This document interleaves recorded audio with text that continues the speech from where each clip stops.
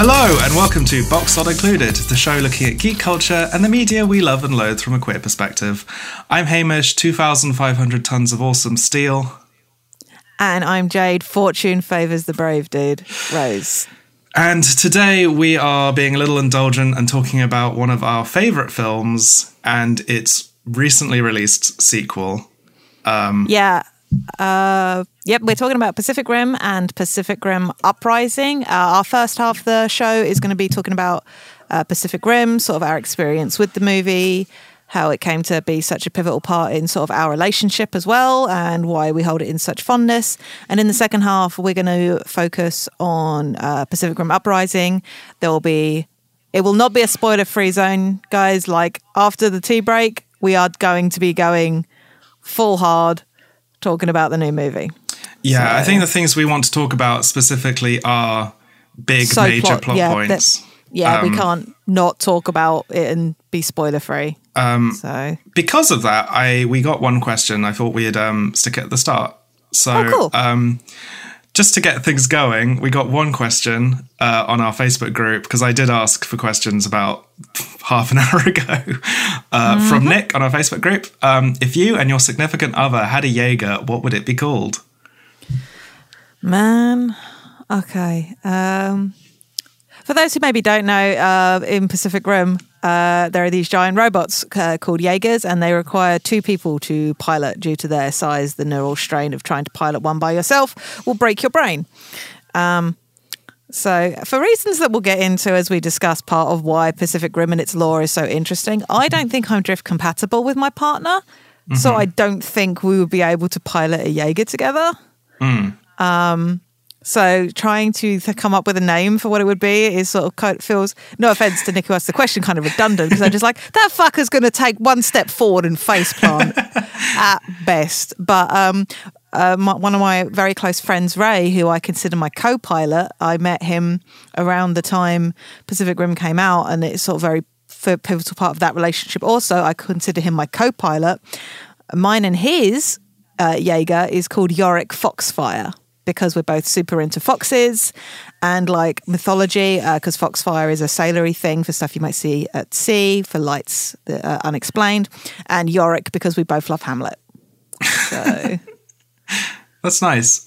Similarly, I think I'm maybe a bit more drift compatible, but I'm not sure fully with my significant other, I suppose. I find the thrill of our relationship is how weird I find him. So I'm not sure what it would be. Probably girls, because we like Golden Girls and Gilmore Girls. Or girls, something. Girls. Something, Sorry, or something Doctor Who-y. I don't know. But my co-pilot, and we'll talk about these phrases in a second. I guess is my friend Lydia. And we joked that our Jaeger is called Sniff Chicken because a very significant day in our life was walking around a supermarket carrying a roast chicken from the rotisserie and just smelling it. And then we put it back. And that was all done through non-verbal communication. Beautiful. And I think that's why we're drift compatible.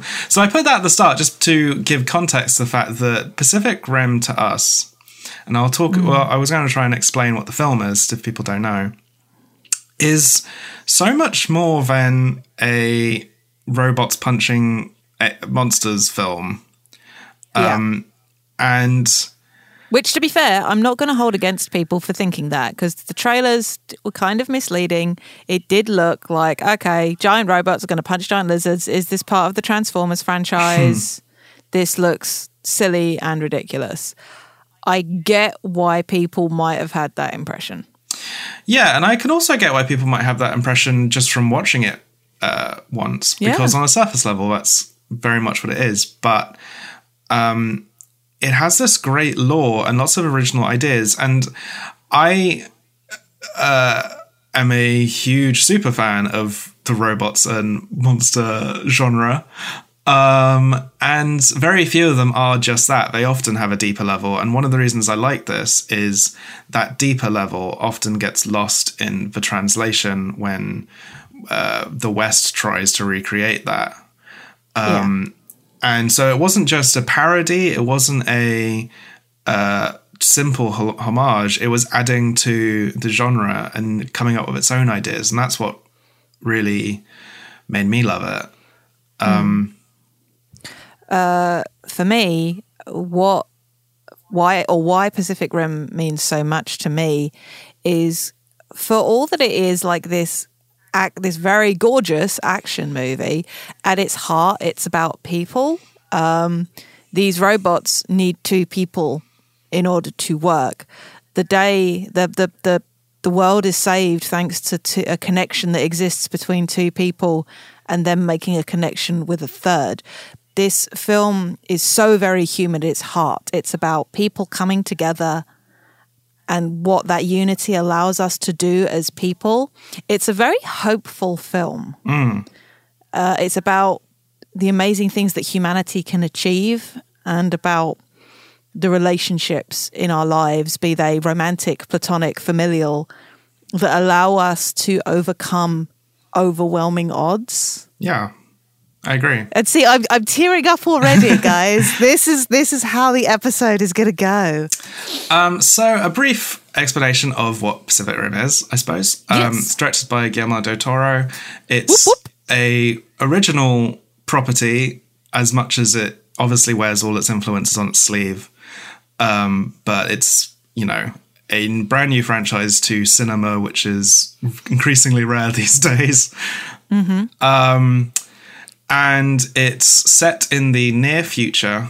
2025. But it begins the film with explaining the split timeline in a way of when this film really begins. A portal to another world, dimension, what have you, opens up under the sea, and giant monsters come out and destroy the world. Humanity responds by creating Jaegers, giant mecha warriors, to fight them. And as we said, they have to be piloted by two or more people through a neural link, which is referred to as the drift, and is used throughout the film for a variety of different metaphors. It can be a link that's romantic or platonic or familial, or people in this academy who get trained try and train that link as well. The film features people from all different countries coming together. They work in a shatter dome, is what it's called. One of the best named things to have ever existed still. Every character is named like they're a tank. There's characters called Stacker Pentecost. Raleigh Beckett, Hercules Hansen. Yes, it's very ultra, I don't know what the word is. It's type of realism where hyperrealism. Yeah, it exists. It's just so much. Yeah, it exists in the real world, but it's also I think its tone is interesting because it's not a full parody. It's so genuine. Yeah, it's so genuine. Everyone is really believing in the concept of robots fighting monsters. Yeah. And they do a little bit of hand waving as to why this is the best technique available. But to be fair, I think most of us are there like, look, we bought in. You don't need to really justify your giant robot fighting giant monsters. Yeah, I mean, any review that comes away saying, like, I don't understand why people have to pilot robots to fight monsters. That seems really silly. You've missed the point. Yeah, it's the genre. It's the same reason why Westerns are the way they are, or, horror films are the way they are. It's just... Yeah. But... to circle back to finishing describing the plot quickly, by the time there's this great opening narration, like there's some stellar world building where you see like as I said, the film is set in 2025, but the first of these attacks was in 2013. And we see sort of the heyday of the what they call the Pan-Pacific Defense Corps and the Jaeger program. And by the time we are with these characters, they are at the end. They are being shut down because of this giant wall program instead. And it's about a last stand that's being made. It is like the last dregs of this program. And we're sort of taken along to meet our, I would argue, decoy protagonist, handsome white boy, Raleigh Beckett, who was a member of the Jaeger program during its heyday until his brother was killed.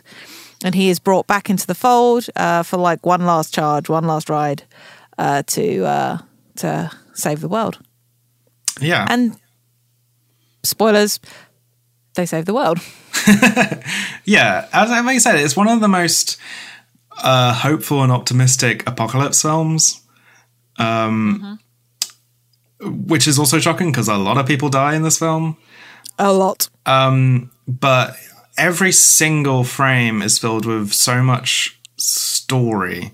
There's so much visual storytelling going on. Every character, right down to their costume or their tattoos or their hair, is telling a story, and we get some really nice glimpses of how the real world is dealing with these monster attacks, whereas some people live in fear, some people are profiting off it, some people worship the monsters. It does a really, really great job of creating a world that we care about saving. And I think that's one of the reasons why 5 years later we still talk about it, because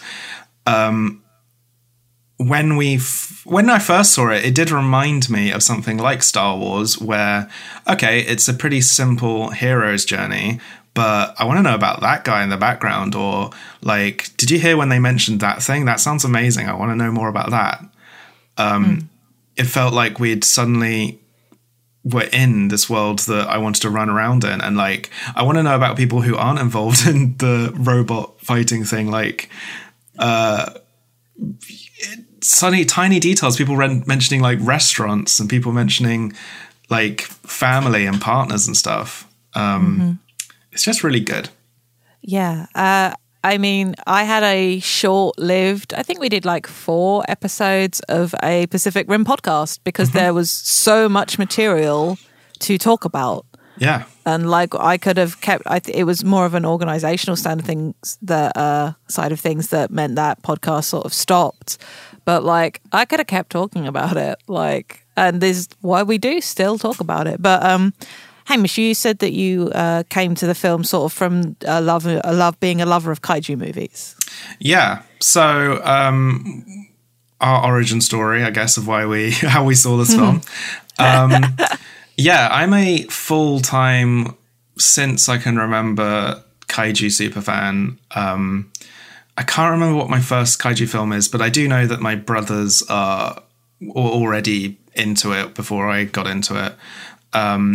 When the 1998 Godzilla American remake came out, a bunch of the old Godzilla films came out on video, and we collected them and I watched them all. And I also bought a Godzilla encyclopedia from America when we went on a holiday.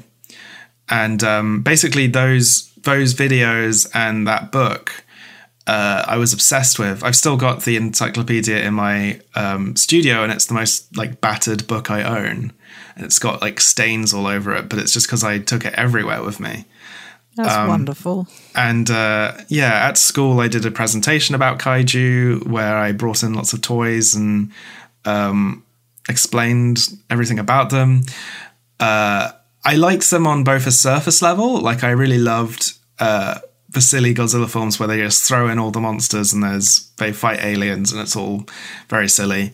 But I was also fascinated by the origins and how Japan, the only country in the world that's faced an atomic bombing, are so obsessed with media about cities being destroyed, and the original Godzilla coming as a metaphor for that. And I liked it on both a deeper level and a surface level. and it's kind of stayed with me as a forever fandom. I don't get a chance to really talk about it on this podcast because I just go off in a little spiral of love. But it stayed with me, and like the last Godzilla film for about 10 years was in 2004, and after that was when I really started seeking out other sort of adjacent things in the genre, like Ultraman and Super Sentai, which is what Power Rangers comes from. And so, of course, I try and go and see every kaiju film that comes out, even if it's like loosely adjacent. Like before we saw Pacific Rim Uprising, there was a trailer for a film called Rampage, which does not look very good, but I will be there. I really like Colossal. It came out last year. I still need to see that. Yeah, I think the thing that I resent slightly is when people say, oh, it's a kaiju film, but it's about so much more, which I literally just did talking about Pacific Rim. But kaiju is kind of like a flavor, but it's not quite a genre. There's Godzilla films, which are like spy thrillers. There's it's not really a Western one, but there's like space opera Godzilla films and horror Godzilla films and Cold War like films and stuff like that. So they come in lots of different varieties. So I was very excited to see someone like Guillermo del Toro, who I know is a huge kaiju fan as well, seeing his perspective on it. Yeah. So that's why I went to see it. I didn't know what to expect. I think when I first saw it, I had a slight trying to work out the tone because I guess I had preconceptions. And it is a slightly odd tone because you do have to buy into some silly stuff. Yes. To enjoy the serious stuff. But I'm good at doing that. So why did you come and see the film? Well, I'm a big Guillermo del Toro fan. Like, I love the Hellboy movies. I was big on Pan's Labyrinth, and I'd started to sort of watch the earlier stuff around that time. I just really liked his visual style. And I remember seeing people talking about it. I think I'd seen the trailer. The trailer worked on me. Like, I saw the trailer and I was like, oh, I want to see that. But that summer was just like really difficult to get to the cinema. But people started talking about it on Tumblr. And I was just like, oh, okay, cool. No, I should get to that. And then, so it was mostly like curiosity. I liked the director enough. The visuals that I saw in the trailer, thought, oh, that looks like a fun way to spend a couple of hours. And so I went and saw it because I really like the color palette. Like, this film, again, gorgeous. It's beautiful to look at. And I went and saw it, and my heart was stolen that day. For people that know me, I'm very into found family narratives and character-driven stories. And I like things that are written large. It's really hard to misinterpret anything that's going on in Pacific Rim. And like, for me as an autistic person, it's nice sometimes that things aren't subtle, but it's also super genuine. Like, and that's really great. And I won't lie, and these two characters will come up a lot in this episode as we go on forward, and I've mentioned them before in our shipping episode. The characters of Newt and Herman hit me in, particularly Newt. I project a lot. I will project more you will find out just how much as we continue to discuss. But I remember being in the cinema with my partner, who turned to me and was just like, you are literally the love child of those two characters. And I'm like, no, I know. So, but it was the fact that this was such a tropey movie, just like, oh, you think you know this movie. Just like, oh, it's a big action movie, except the two scientists are integral to saving the day, and they aren't joke characters. They have comic relief. Don't get me wrong. They have some very funny moments in that film, but their contribution is as equal. The arsehole character gets to be redeemed, but not at the expense of somebody else, has their own arc. I mentioned earlier our decoy protagonist, and that was deftly done. This isn't a story about Riley Becker. This is a story about Mako Mori, a woman of color, specifically an Asian woman, which is, we do not, here in the West, we do not see Asian women. So, we see them so little in movies, and we have this amazing, beautiful arc of this woman claiming her destiny in the kind of story we don't get to see women characters having, let alone women of color. And all the authority figure in this movie is a black man who is awesome and amazing, and his authority is never called into question. Like, you think you know this movie. You do not know this movie. You go in, you go, oh, they did this, and oh, they did that, and oh, that's interesting, and oh, my heart is breaking into 1,000 pieces, and oh, they saved the day. And that's amazing. And the two characters, Mako and Riley, who you could say a romantic vibe to their relationship, they are clearly captivate. Like Riley, particularly with Mako, is captivated by her. He looks at her like she is the fucking sun. With good reason. Many of us look at Mako Mori like she is the sun after years of darkness. But also, and this is a spoiler, but the film is also 5 years old. The film, like so many action movies, might end with Riley and Mako kissing. They don't. They do the forehead bump. They do the forehead bump and they hug. And that is the moment that we finish with them. That is the last shot we see of them. Is them together, but it's not romantic. And it's wonderful. The film is all about relationships and pairs, and there's lots of nice imagery about that. And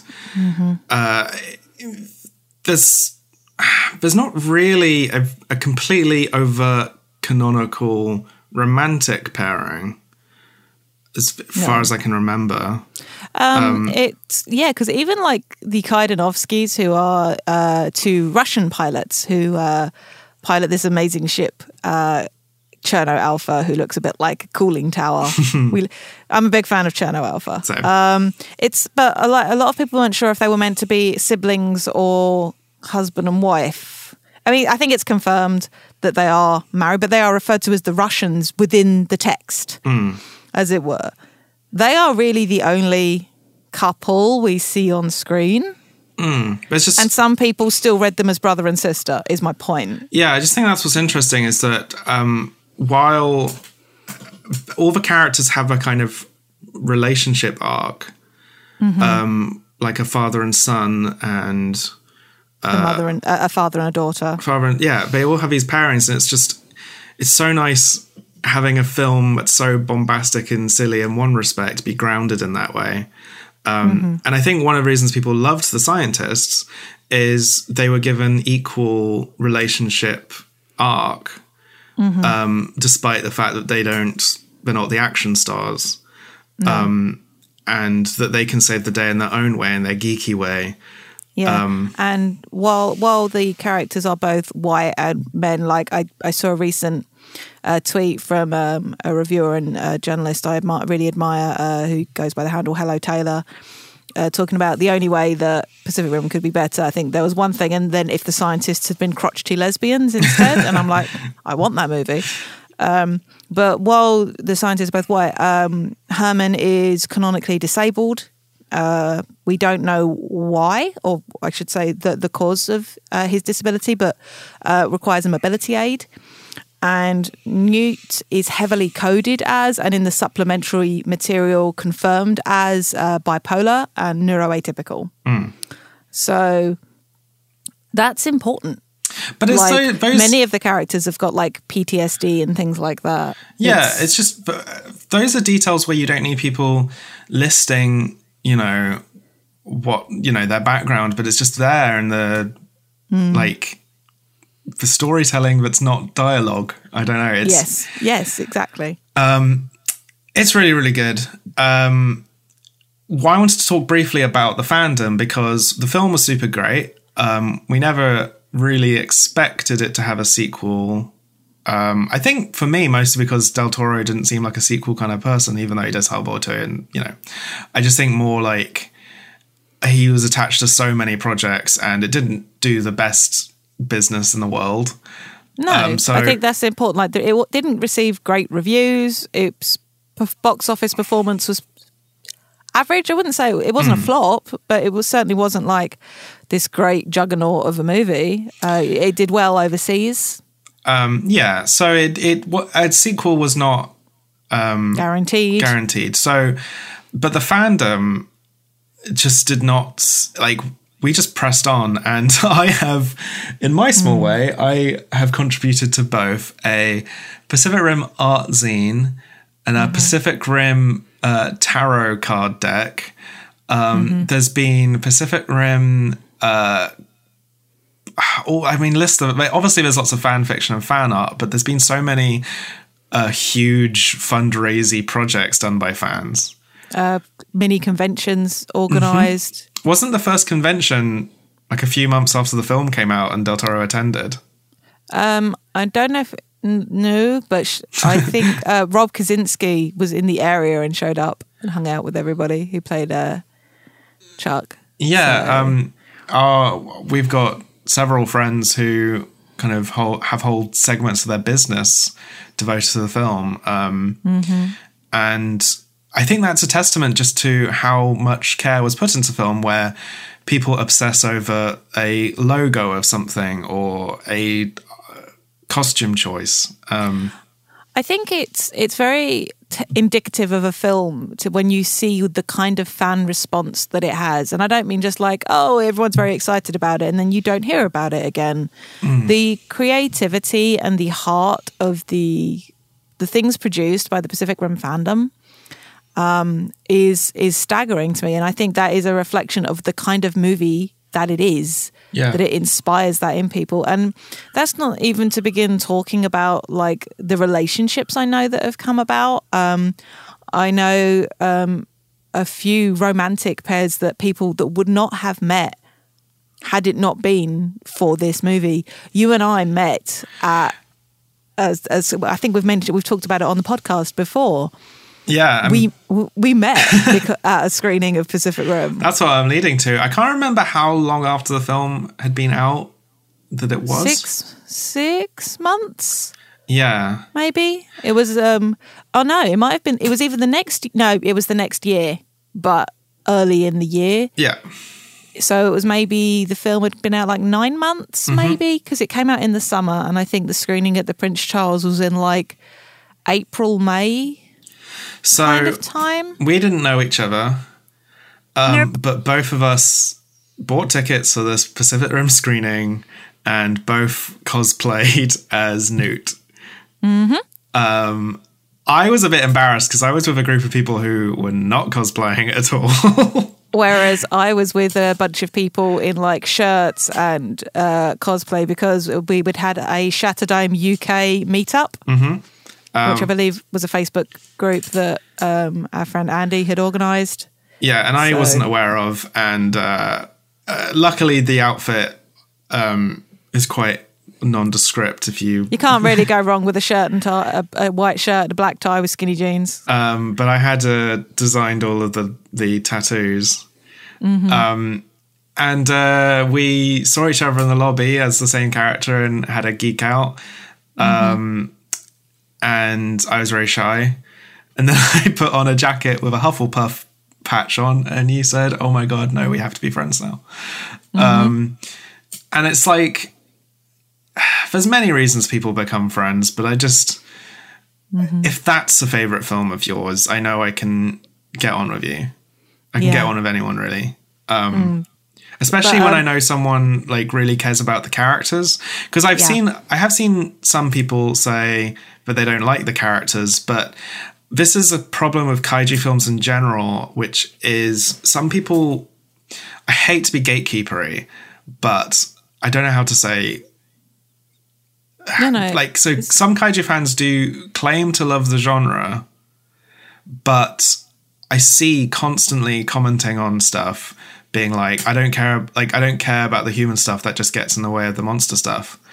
And the worst Godzilla films are like that, where the monster action means nothing. It doesn't have any like character relevance. It doesn't have any point to it.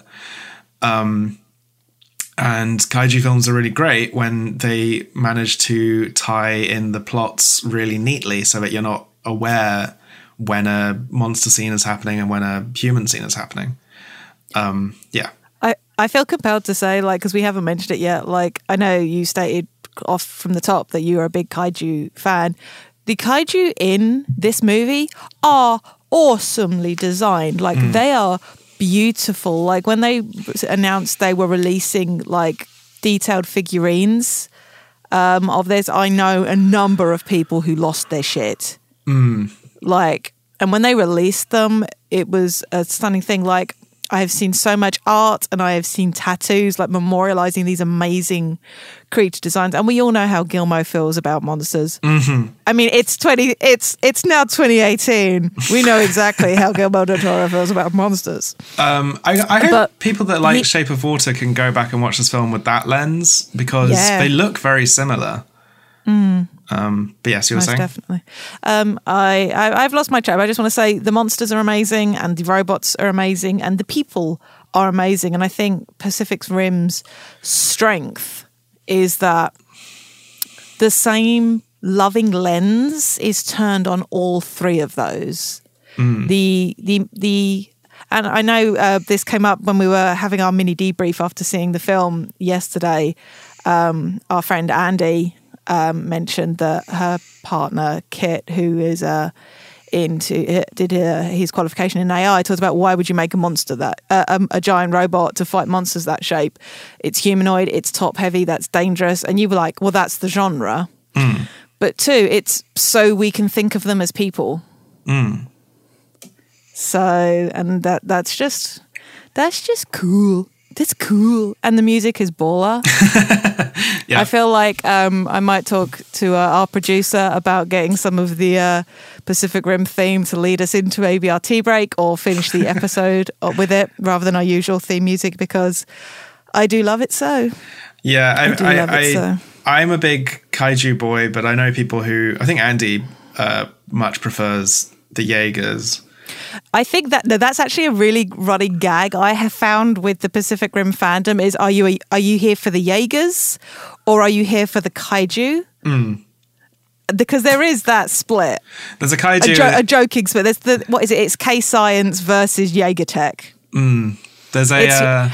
It's your Hogwarts house. It's just like, so are you J-Tech or K-Science? There's a kaiju in the second one, which is like a big blue crocodile thing with about 10 legs, and when it came out of the water, Andy just kind of looked at me and like, are you happy? Because I was just like, ooh, look at that fat boy. Look at that boy. He's a good boy. So I mentioned the break. Do you think maybe because we've got a lot to say about the sequel and we have talked about our love for Pacific Rim a lot, do you think we should have a break, fortify ourselves, and then talk about why we feel or what we feel about Pacific Rim Uprising and why we feel it? I think we should. Okay, let's put the kettle on.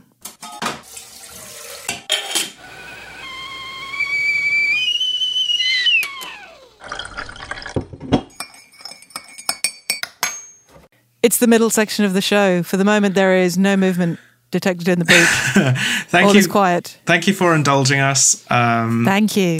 We've done a few, and well, I've enjoyed our last few episodes, Simpsons, Drag Race, and this. It's good to have you back, Jade. Oh, it's good to be back. Though I very much enjoyed hearing you and Matt talk about drag and Drag Race specifically. It's probably fortuitous sickness on my part to not be there for that, because I would have just pretty much been there going, and talked maybe a little bit about performative gender and panto dames. That would have been what I would have been able to bring to the table. Oh, that's cool. It was one of those big topics where I'm sure we'll come back to it. Sure. If you have any suggestions for topics you'd like us to discuss, please do send them in.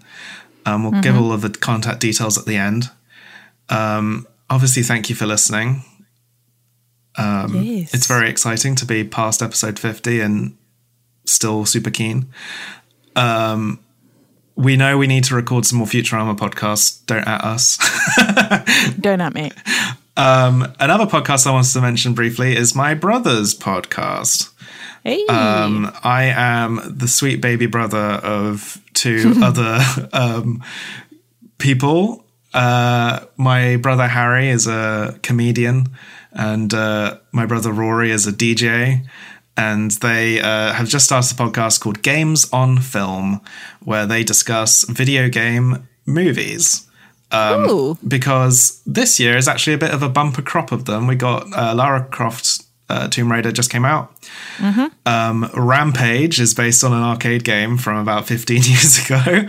They're also going to be talking about Ready Player One, Wreck-It Ralph 2, and there's, I think, Uncharted movies and all sorts on the horizon. But they'll also be looking back at some of the, in quotation mark, greats, including Street Fighter, Mario Brothers, Mortal Kombat, all your faves. Awesome. I think they're also going to be talking about the first Pokemon movie soon, which I'm intrigued about. So if you like the sound of that, if you like the sound of people like me but a little bit different, then check out Games on Film. Okay. Oh, yeah, I think I'll do that. But I think it's time for us to head back in. Oh, God. Back into... Steady yourself. Back into the breach. Don't chase the rabbit. Let's go. Yeah. So... Major spoiler warning. I think now, where's that fog? Where's that air horn? Where's that Channel Alpha air horn? Just like, yeah, we are not going to be. I think we discussed this. The type of discussion we're going to have, I think, necessitates that we go full spoilers. I do know the film literally just came out, so I understand if you don't want to listen to this, but.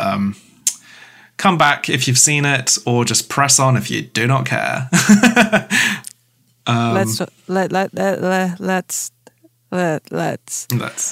was a really interesting moment. We purposely went and saw this with Andy, who we've mentioned a couple of times, who's like whose friendship we have because of this movie, and Gabe, founder, owner, operator of Beastly Beverages, who I met because I was dressed as Newt at a con, and he ran out from behind his booth and was like, So, like the Pacific Rim unites the four of us. Yeah. So we knew we wanted to see this film as a group. And we were definitely those assholes at the back row commenting on everything. Though there was only one person in the row in front of us, and they seemed pretty chill and didn't look round disgruntled at us at any point. So I think we're okay. But afterwards, it was sort of like, okay, so what did you think of the film, despite the fact we'd kind of done a running commentary the whole time? So I want to give a slight backstory to the sequel. Please do. As we said, we didn't know it would ever happen. Then out of the blue, about 2 years ago, Guillermo del Toro did a video where he announced a sequel would be happening that he was going to direct. A animated series and like a comic book series and all this stuff. And one of Guillermo del Toro's faults, I will say, is he says yes to a lot of projects he doesn't end up working on. And I don't know why. I think he gets offered a lot of things, and I don't hold it against him. But even when he did that video, I was like, we'll see. Suffice to say, he ended up being selfish and filming a fish fucking movie that got him an Oscar. We've also had like Crimson Peak and stuff like in the meanwhile, and like, which is interesting because he did Pacific Rim after not doing The Hobbit. So he has this a track record of making films we love and leaving another franchise to the dogs. But it got directed by Stephen K. Knight, who... DeKnight? I should know this, I'm sorry. Who is a bit of a cool chap on social media, and I followed when he was announced, and I don't know, he's quite interesting. He's very, very transparent with everything and talks to everyone all the time. But he's best known as the director of some TV shows like Spartacus and Daredevil, etc. And so the movie came out. I don't know what else to say. John Boyega helped to make it happen by... He was pivotal. His production company was involved heavily. Yeah, and so I think throughout this whole thing, we all knew that maybe this wasn't the sequel of our dreams, but we also never dreamed we would get a sequel. So it's kind of a delicate mood. Yeah, like as it went on, it was announced like certain characters would be returning because not that many people survived the first one. Yeah. To be fair, but yeah, and then we had like this new film was going to be focused on Jake Pentecost, son of Stacker. And the description on IMDb states, reunites with Mako Mori to lead a new generation of Jaeger pilots, including rival Lambert and 15-year-old hacker Amara against a new kaiju threat. Having seen the movie, I have issues with a number of things in that description. Mm-hmm. But that's neither here nor there. I guess that's a sort of the plot. If we were to elaborate on that, is there anything else you'd say about the plot? I'd say that it's 10 years on after the events of the first movie. All sort of seems to have been quiet. There are some sort of disagreement within the sector about how best to continue, about whether to have these remote piloted drones that are being sort of created by the private sector, by a new character who yells, or somewhere is her name, because I wish to get this right, Li Wenxiao. This awesome lady who shows up, who seems very cool and collected and dressed like a badass, all in white. But versus sort of the PPDC's old technique about training pilots, because they don't know why the alien threat, I say alien threat, the threat from another world happened the first time, and how can you know for sure that it's over if you don't know what happened? Yeah. We meet Jake, who dropped out of the Jaeger program for various reasons that we find out later in the movie. He sort of gets brought back into the fold, bringing with him this... I'm really annoyed they described her as a hacker. She's a mechanic. She's an engineer. Amara, they get sort of folded back in just as this sort of stuff is kicking off, with a decision being made about whether to go forward with this drone program. Then a rogue Jaeger shows up and trashes the place. And yeah, the plot just sort of goes from there. The kaiju threat ain't gone. We find out why the kaiju threat ain't gone. A big ass 3 kaiju show up, get through, have some cool shit happen, kind of. Then they all have a big fight in Tokyo. They have a big fight. Yep, they have a big fight in Tokyo that culminates with a big ass kaiju climbing Mount Fuji that's got to get taken out. Though I saw an interesting comment somebody made about how like the slow plodding pace of this mega kaiju up the side of Mount Fuji felt very reminiscent of Kong climbing the Empire State Building. So that was kind of cool, because so often, and I feel this is a complaint I feel definitely applies to this movie, and I feel like they tried really hard in the first Pacific Rim to do is make the Jaegers look heavy and the kaiju look heavy and have weight. And because so much of it was just like getting thrown around, it's just like you didn't feel like these things weighed anything. But that's the sort of nitty gritty whining that isn't unique to this franchise at all. That's what the film is. Let's talk about sort of our initial impulses first about it as a film in its own right, before we get into our issues with it as a sequel. But how do we feel about it as a movie? Well, from that plot description, there's not really anything wrong with the plot in terms of like this being a kaiju film. And like we said about the first film, in terms of the plot, it's quite simple and straightforward. I sort of enjoyed, in some way, the twists and turns and the extra things it was adding plot-wise. And on paper, it all sounds really cool. I think the reason why it felt lacking is all that stuff we talked in the first half about, all that extra storytelling through design and cinematography and all that stuff. Everything felt quite light and first drafty to me. Yeah, I think what I'll say is bar maybe a couple of characters who definitely got I can't fault John Boyega's screen presence. Like, for all that Jake didn't necessarily land as that much for me personally, I definitely think he was more charismatic and more interesting than characters I've seen in a lot of stuff. Like, anytime he was on screen, I was like, I kind of know who you are, even if this is muddy. The problem is, outside of Jake and Amara and arguably Newton Herman, I don't feel like, and Newton Herman and also Maiko, who is not in the movie nearly enough, and we will talk about what in a moment, we already knew them. So the movie didn't have to do any work. The only as I said, Jake and Amara, kind of, you got a good impression of who they were. Again, Li Wen-xiao, she felt her arc was really cool. I liked her a lot. So aside from that, and it's frustrating because they introduced, like, you got this Nate Lambert character who sort of is a bit more of a by the book, and he's trying to train these new pilots, and you feel like, oh, okay, I kind of get what you were trying to go, but okay, okay. And I had to purposely pull up the IMDb page so I could remember what his character name was. But like, I don't, comparing, he's Jake's co-pilot throughout most of the film.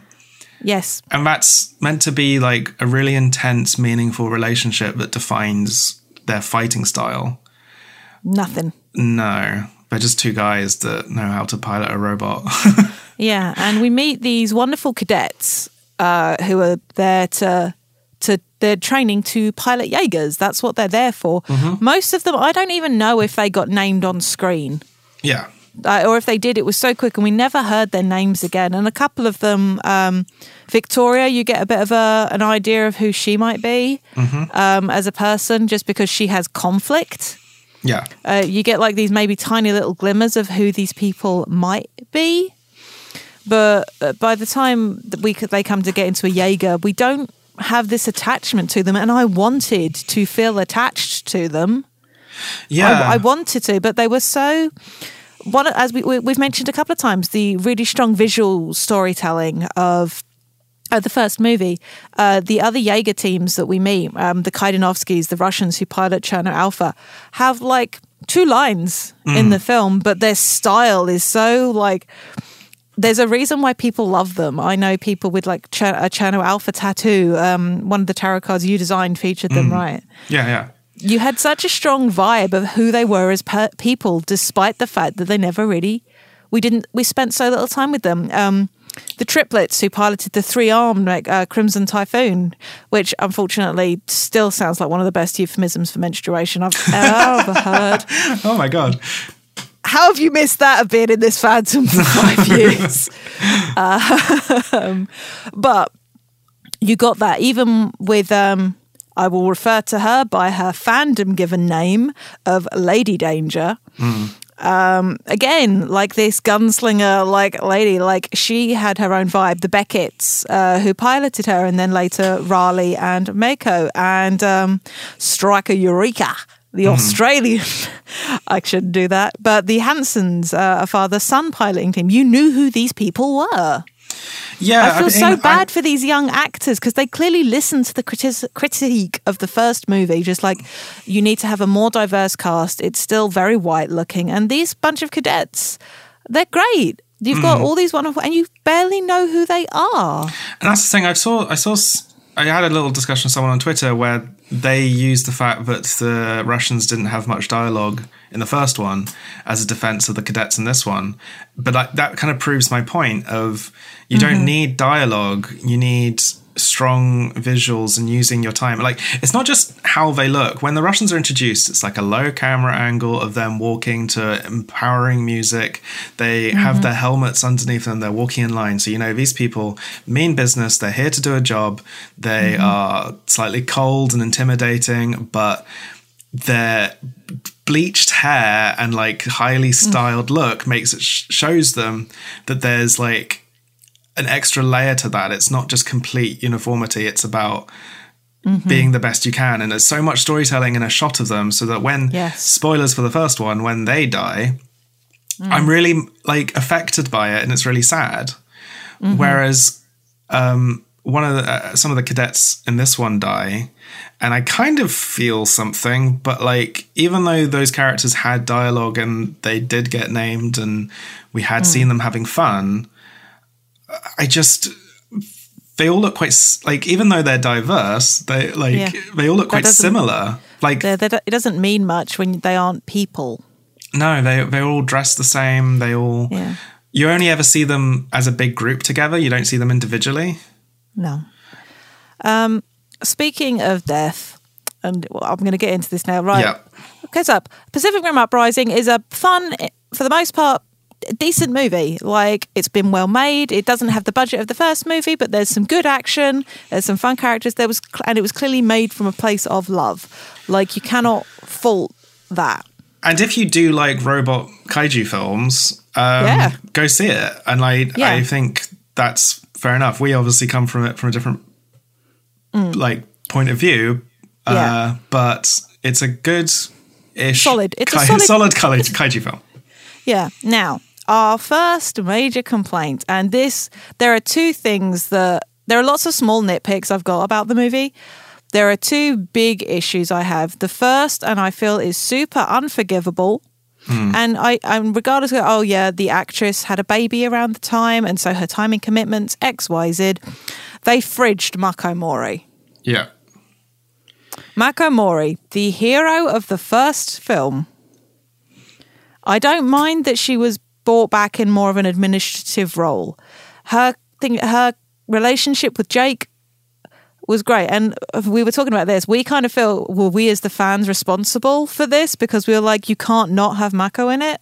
Because you're bringing in a son of Pentecost. Okay, but Pentecost already has a kid. He has Mako. She's important. So they brought her back. And she is killed as a passenger in a helicopter during an attack on Sydney.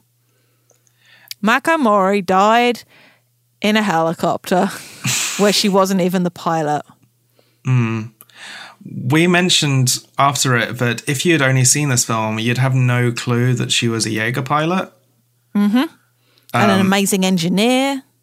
Like, it's very confusing to me. Like, I like the kind of older sister always bailing Jake out vibe. Yes. But that's all she really is in this film. And like, all she does is press buttons on a tablet. Yeah. And we hear that she's in this position of power. She's the Secretary General. She is the one who has has the decisive vote on whether or not to go ahead with this program. And then it means nothing because of how she is killed off. She has time to send off most of a message. But even that didn't lead to any kind of satisfying detail. She's not even killed for like man pain, because Jake has a moment of that was sad, but like it doesn't seem to inform his storyline in any way. No. Because one of my issues, I do like Jake. I really like the character, but it's a bit wobbly on if he actually wants to be there or not. If it was very clear cut, I don't want to be here, and then that happens and he does want to be here, it's not good. I don't like women being, fridged for man pain, but at least it's basic kind of storytelling. So in this, it just feels like, oh, you're happy? We gave you a little cameo of your favorite character. And like, what was it? I know it's as I said after we watched the film, and this wasn't specifically due to Mako. I can't remember Mako. I've listened to a podcast with another character with the same name, but and I'm quoting The Matrix. This particular inflection that not like this, not like this. We wanted our Mako. But the thing is, I wasn't. When it happened, it's not like I was angry. I was just like, well, I was angry. I wasn't emotional. When I knew she was coming back, I was like, oh, she'll probably die or something, you know. Yeah. The first film sets up a precedent that a lot of people die in this franchise.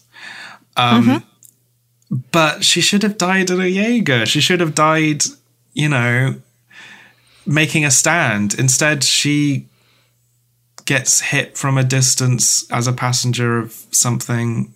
Yeah. And it's just so stupid. Yeah. And what becomes deep, what adds to that frustration is the nature that if Mako had been the one to have a relationship with Amara, a young woman who is so gifted engineer, gifted enough to build her own mini Jaeger and pilot it by herself because she purposely made it small enough so she could. And side note, Scrapper is one of the best things in this movie. Yep. I want one so much. That Jaeger is the tits. Who also lost her family as a little girl in a kaiju attack. Yeah, there's a scene where basically the same scene from the first one happens where our protagonist drifts with the less experienced woman who then has a bad flashback in the drift to her family being killed by a kaiju, and our hero in that flashback has to will them to the right side, and she has a freak out. That same scene happens again without any of it being mentioned. They literally have a conversation about Mako, then a scene happens that happened to Mako, and they don't end it with saying like Mako went through the same thing and she saved the world. Yeah. Like it's like they forgot, and so it just feels like it's copying, and it's very weird. I mean, like, okay, are you trying to draw a parallel? Because like we see Amara doing a training simulation, and it's fighting Onibaba. Yeah. Which is the kaiju where the attack where Mako's parents were killed. And we were all like, yes, Onibaba, yes. But like, she's a big crab. So I know people have said that Mako should have been Jake's character, but I think the character that I feel Mako should have been is Lambert. Yeah. So there's this character introduced who is training the next recruits and is very serious and by the books and has a pre-existing relationship with Jake.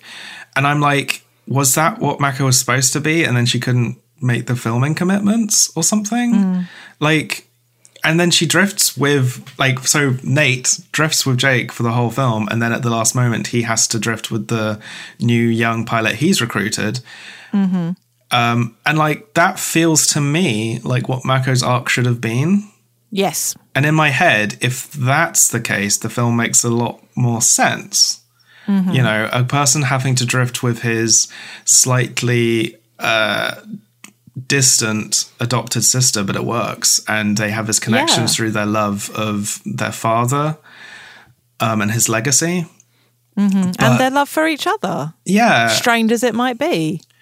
But nope. And it's so heartbreaking because, like you said, I feel like we did this, but not like this, not like this. Not like this. The other big point of contention for us, and as I said, we might come back to talking about some of the smaller issues we've got, or we said before we started we want to try and not have another bumper-length episode. Yeah. Is what happened with Newt. Now, when there were the first rumblings of a sequel, one of the things that got floated was that Newt would turn evil because he drifted with a kaiju brain not once but twice, once solo and once with Herman, tapped into that hive mind collective, and it made sense that he would become like tainted by that presence and go evil. Wasn't that also part of the first draft of the first one? Maybe. Guillermo del Toro said that Newt was meant to sort of be evil, but he found Charlie Day's performance too likable. Yeah, perhaps. But I definitely know it was something that was floating in the ether. Yeah. What we got, and to be fair, the reveal of it kind of worked for me. and I'll go into some of my more specific thoughts. And there's an incident earlier in the movie before we find out he's quote gone evil. What it really seems to be is that he's been possessed. Yeah. Like he has the presence of the precursors riding around in his head.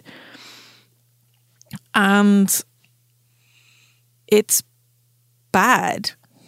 Quite frankly. And not that it's a bad plot idea. I have some friends who are very nervous about the prospect of evil Newt partially because of how invested in the relationship between Newt and Herman they are and what the implications of that were.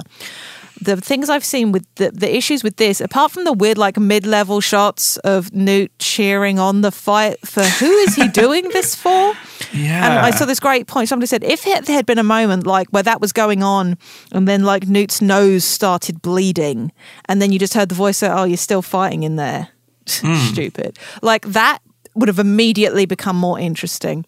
The problem I find with it is they should have gone one of two ways with Newt being possessed after the reveal.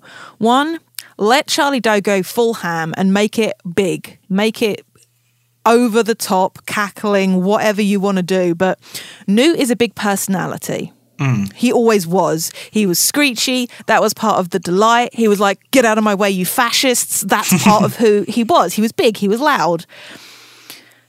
And there, I could circle back. I could talk about Newt and Herman till the cows come home. That would have been one way of doing it. I don't think I would have liked it, but they could have done it. The other thing, and I think this would have been much more interesting, and a good friend of mine pointed this out in a discussion, and I think this would have been fantastic. They should have made it scary. Because Charlie Day has the acting chops for it. Like, people write Charlie Day off as a comedic actor, and don't get me wrong, man's funny. He can also be supremely dark. Yeah. They could have done something really interesting with making him scary. And he had these dark glasses on the whole most of the movie. They could have like hidden a fucked up eye.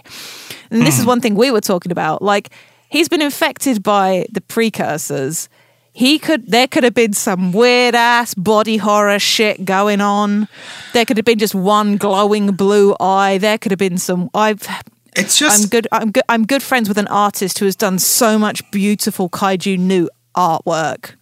To me, it was half a story because yes, there's no resolution to it. I mean, spoiler.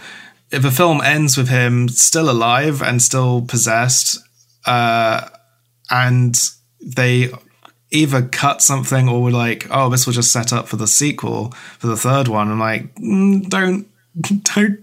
don't write films assuming you're going to get sequels. It's just That's not bad. a way to make it satisfying. But yeah, like so before the reveal, they actually do some pretty solid work reestablishing that Newt and Herman had this intense, very unique relationship, but Newt's been very distant, and this has really hurt Herman. Yeah. And Herman is very excited to see him. He's very like, oh, back at, let's remember the good old days and all that stuff. And the dialogue is clumsily written, quite frankly. Like, clearly just, this is what happened in the last movie between these two. This stuff is important. Da, da, da, da. But the performances of Byrne and of Charlie, and we could get sideways on Charlie Day and the stuff he's been saying on the press circuit, much to the delight. Well, this is the Queer Perspective podcast. I'll cap it off with that stuff. Yeah, so keep going.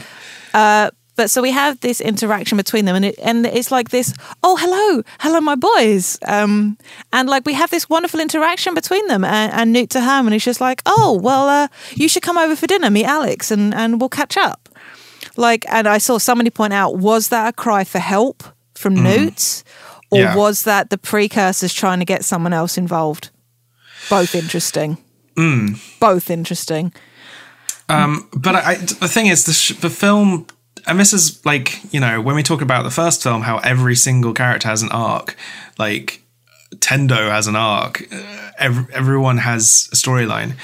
It sets up I was quite excited at that point where I'm like, oh my God, even though I'm pretty certain Charlie, Newt's going to be possessed and he's going to go evil, it's so clear to me through what they're setting up that Herman and I'm not trying to be shippy with this, but like his love for him is going to be the thing that brings him back. Yeah.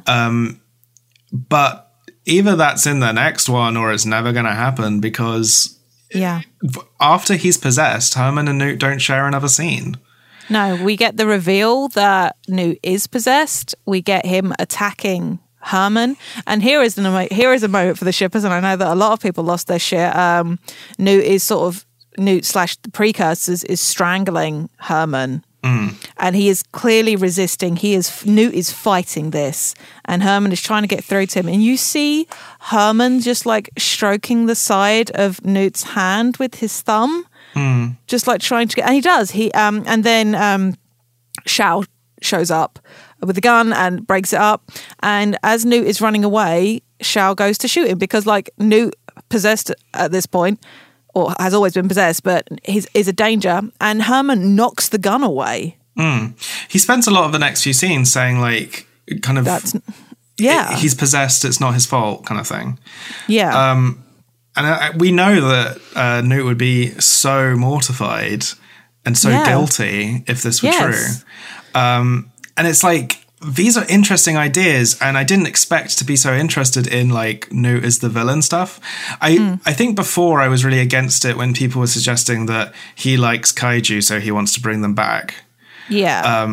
Whereas this notion of possession / being a puppet, it makes it's so the precursor style as well. Like what we understand of them in the first movie, it makes sense. It just has no resolution. No, like the end of the film, the film finishes, like it's even not quite a post-credit scene, but like we have the logo and then a scene, and it's like the precursors speaking through Newt, just like, oh yeah, we're going to come back, and Jake is just there like, oh yeah, well, we're going to be ready for them. You tell them we're going to take the fight to them. Just like, man. We also had the scene earlier where like Nate punched Newt out when he was in full possession mode. And again, now if that had been Mako as the co-pilot who was too injured to pilot, coming back and getting him and just be like, Newt, I'm sorry, because there's an established relationship there. God, this film, like with that tiny change of Mako being Nate, this film is fine. Like it's not as good, but like so much of it just kind of solves it. Just get rid of the white dude.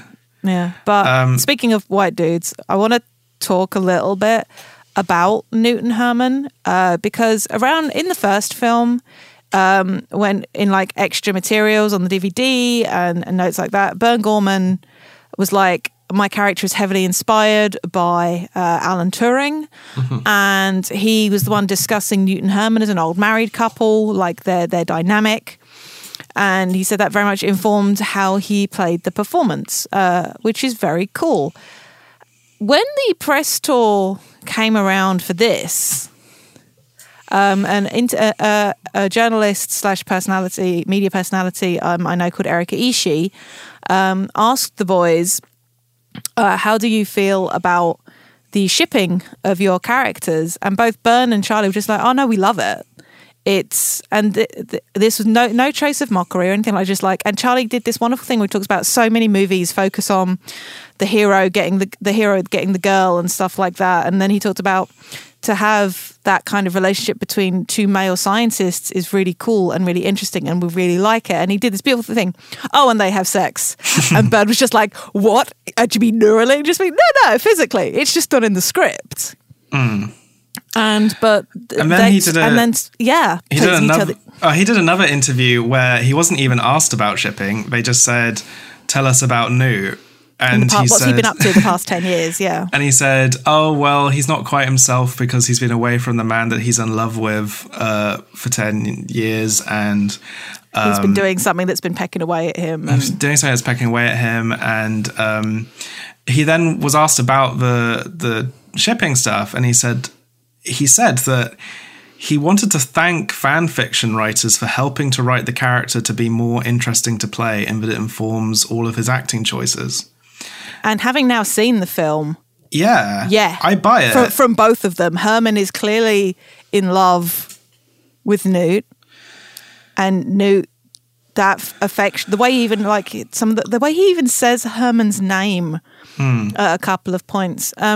Now, this is something I mentioned it briefly to you and Andy when we were traipsing around London yesterday, finding somewhere to sit so we could talk about the movie. And I saw someone said, oh, 10 years seems like a long time, yada, yada, yada. And I want to preface this. This might be triggering for people. I'm going to briefly talk about abusive relationships. The nature, we find out that Newt has been like drifting with a kaiju brain he calls Alice, that he has in his apartment in is it Shanghai? Yeah, Shanghai. But that coupled with the whole precursors living in his brain, possessing him thing, and what we see canonically of 10 years he and Herman have been separate. As somebody that's been in, and I do project on Newt a lot, but that character means so much to me. Part of my coming to understand about being non-binary was helped by my love for this character. But I've been in an emotionally abusive relationship.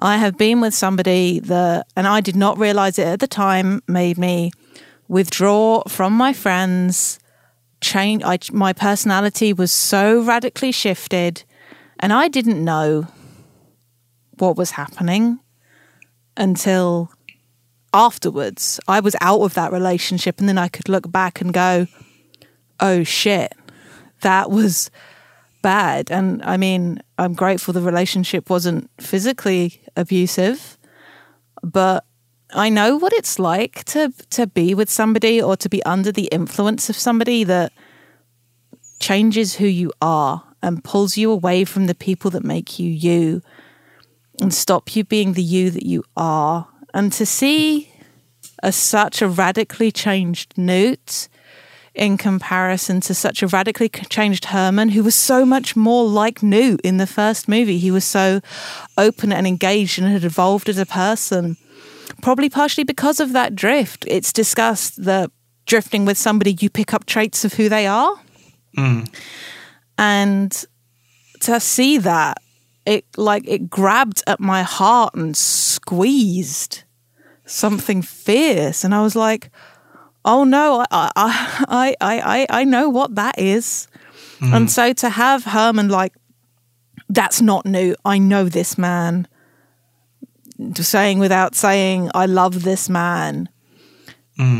It's like, I'm looking forward to reading all the fic about it. And like, I don't want to like emotional labor of being there for somebody who's possessed. And I've already read a couple of really good fics starting to explore that, which is cool. But like, this is fiction and Blair, and I'm not making a whole lot of sense. But the Newt Herman relationship is very important to me as a person. It's part of why Pacific Rim means so much to me. It's one of my big pairings in this life. They are quite possibly my fictional dads, if things are to be believed.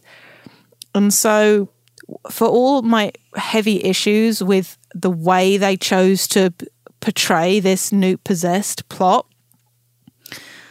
that relationship is there. It was one of the highlights of the film, where anytime those two were together on screen, the moment in the lift that was released where they had this great little moment of communication, and it's just like this conversation has made me soften a little bit, but it's like this film is not without good decisions. I just think the execution is not as deep as we want from the franchise, and it's really hard to adjust to it. Yeah. It does feel a little more. I don't mean this disparagingly. I work in kids' TV. It does feel more aimed at kids. Yeah. Everything's a bit less subtle or nuanced. Yeah.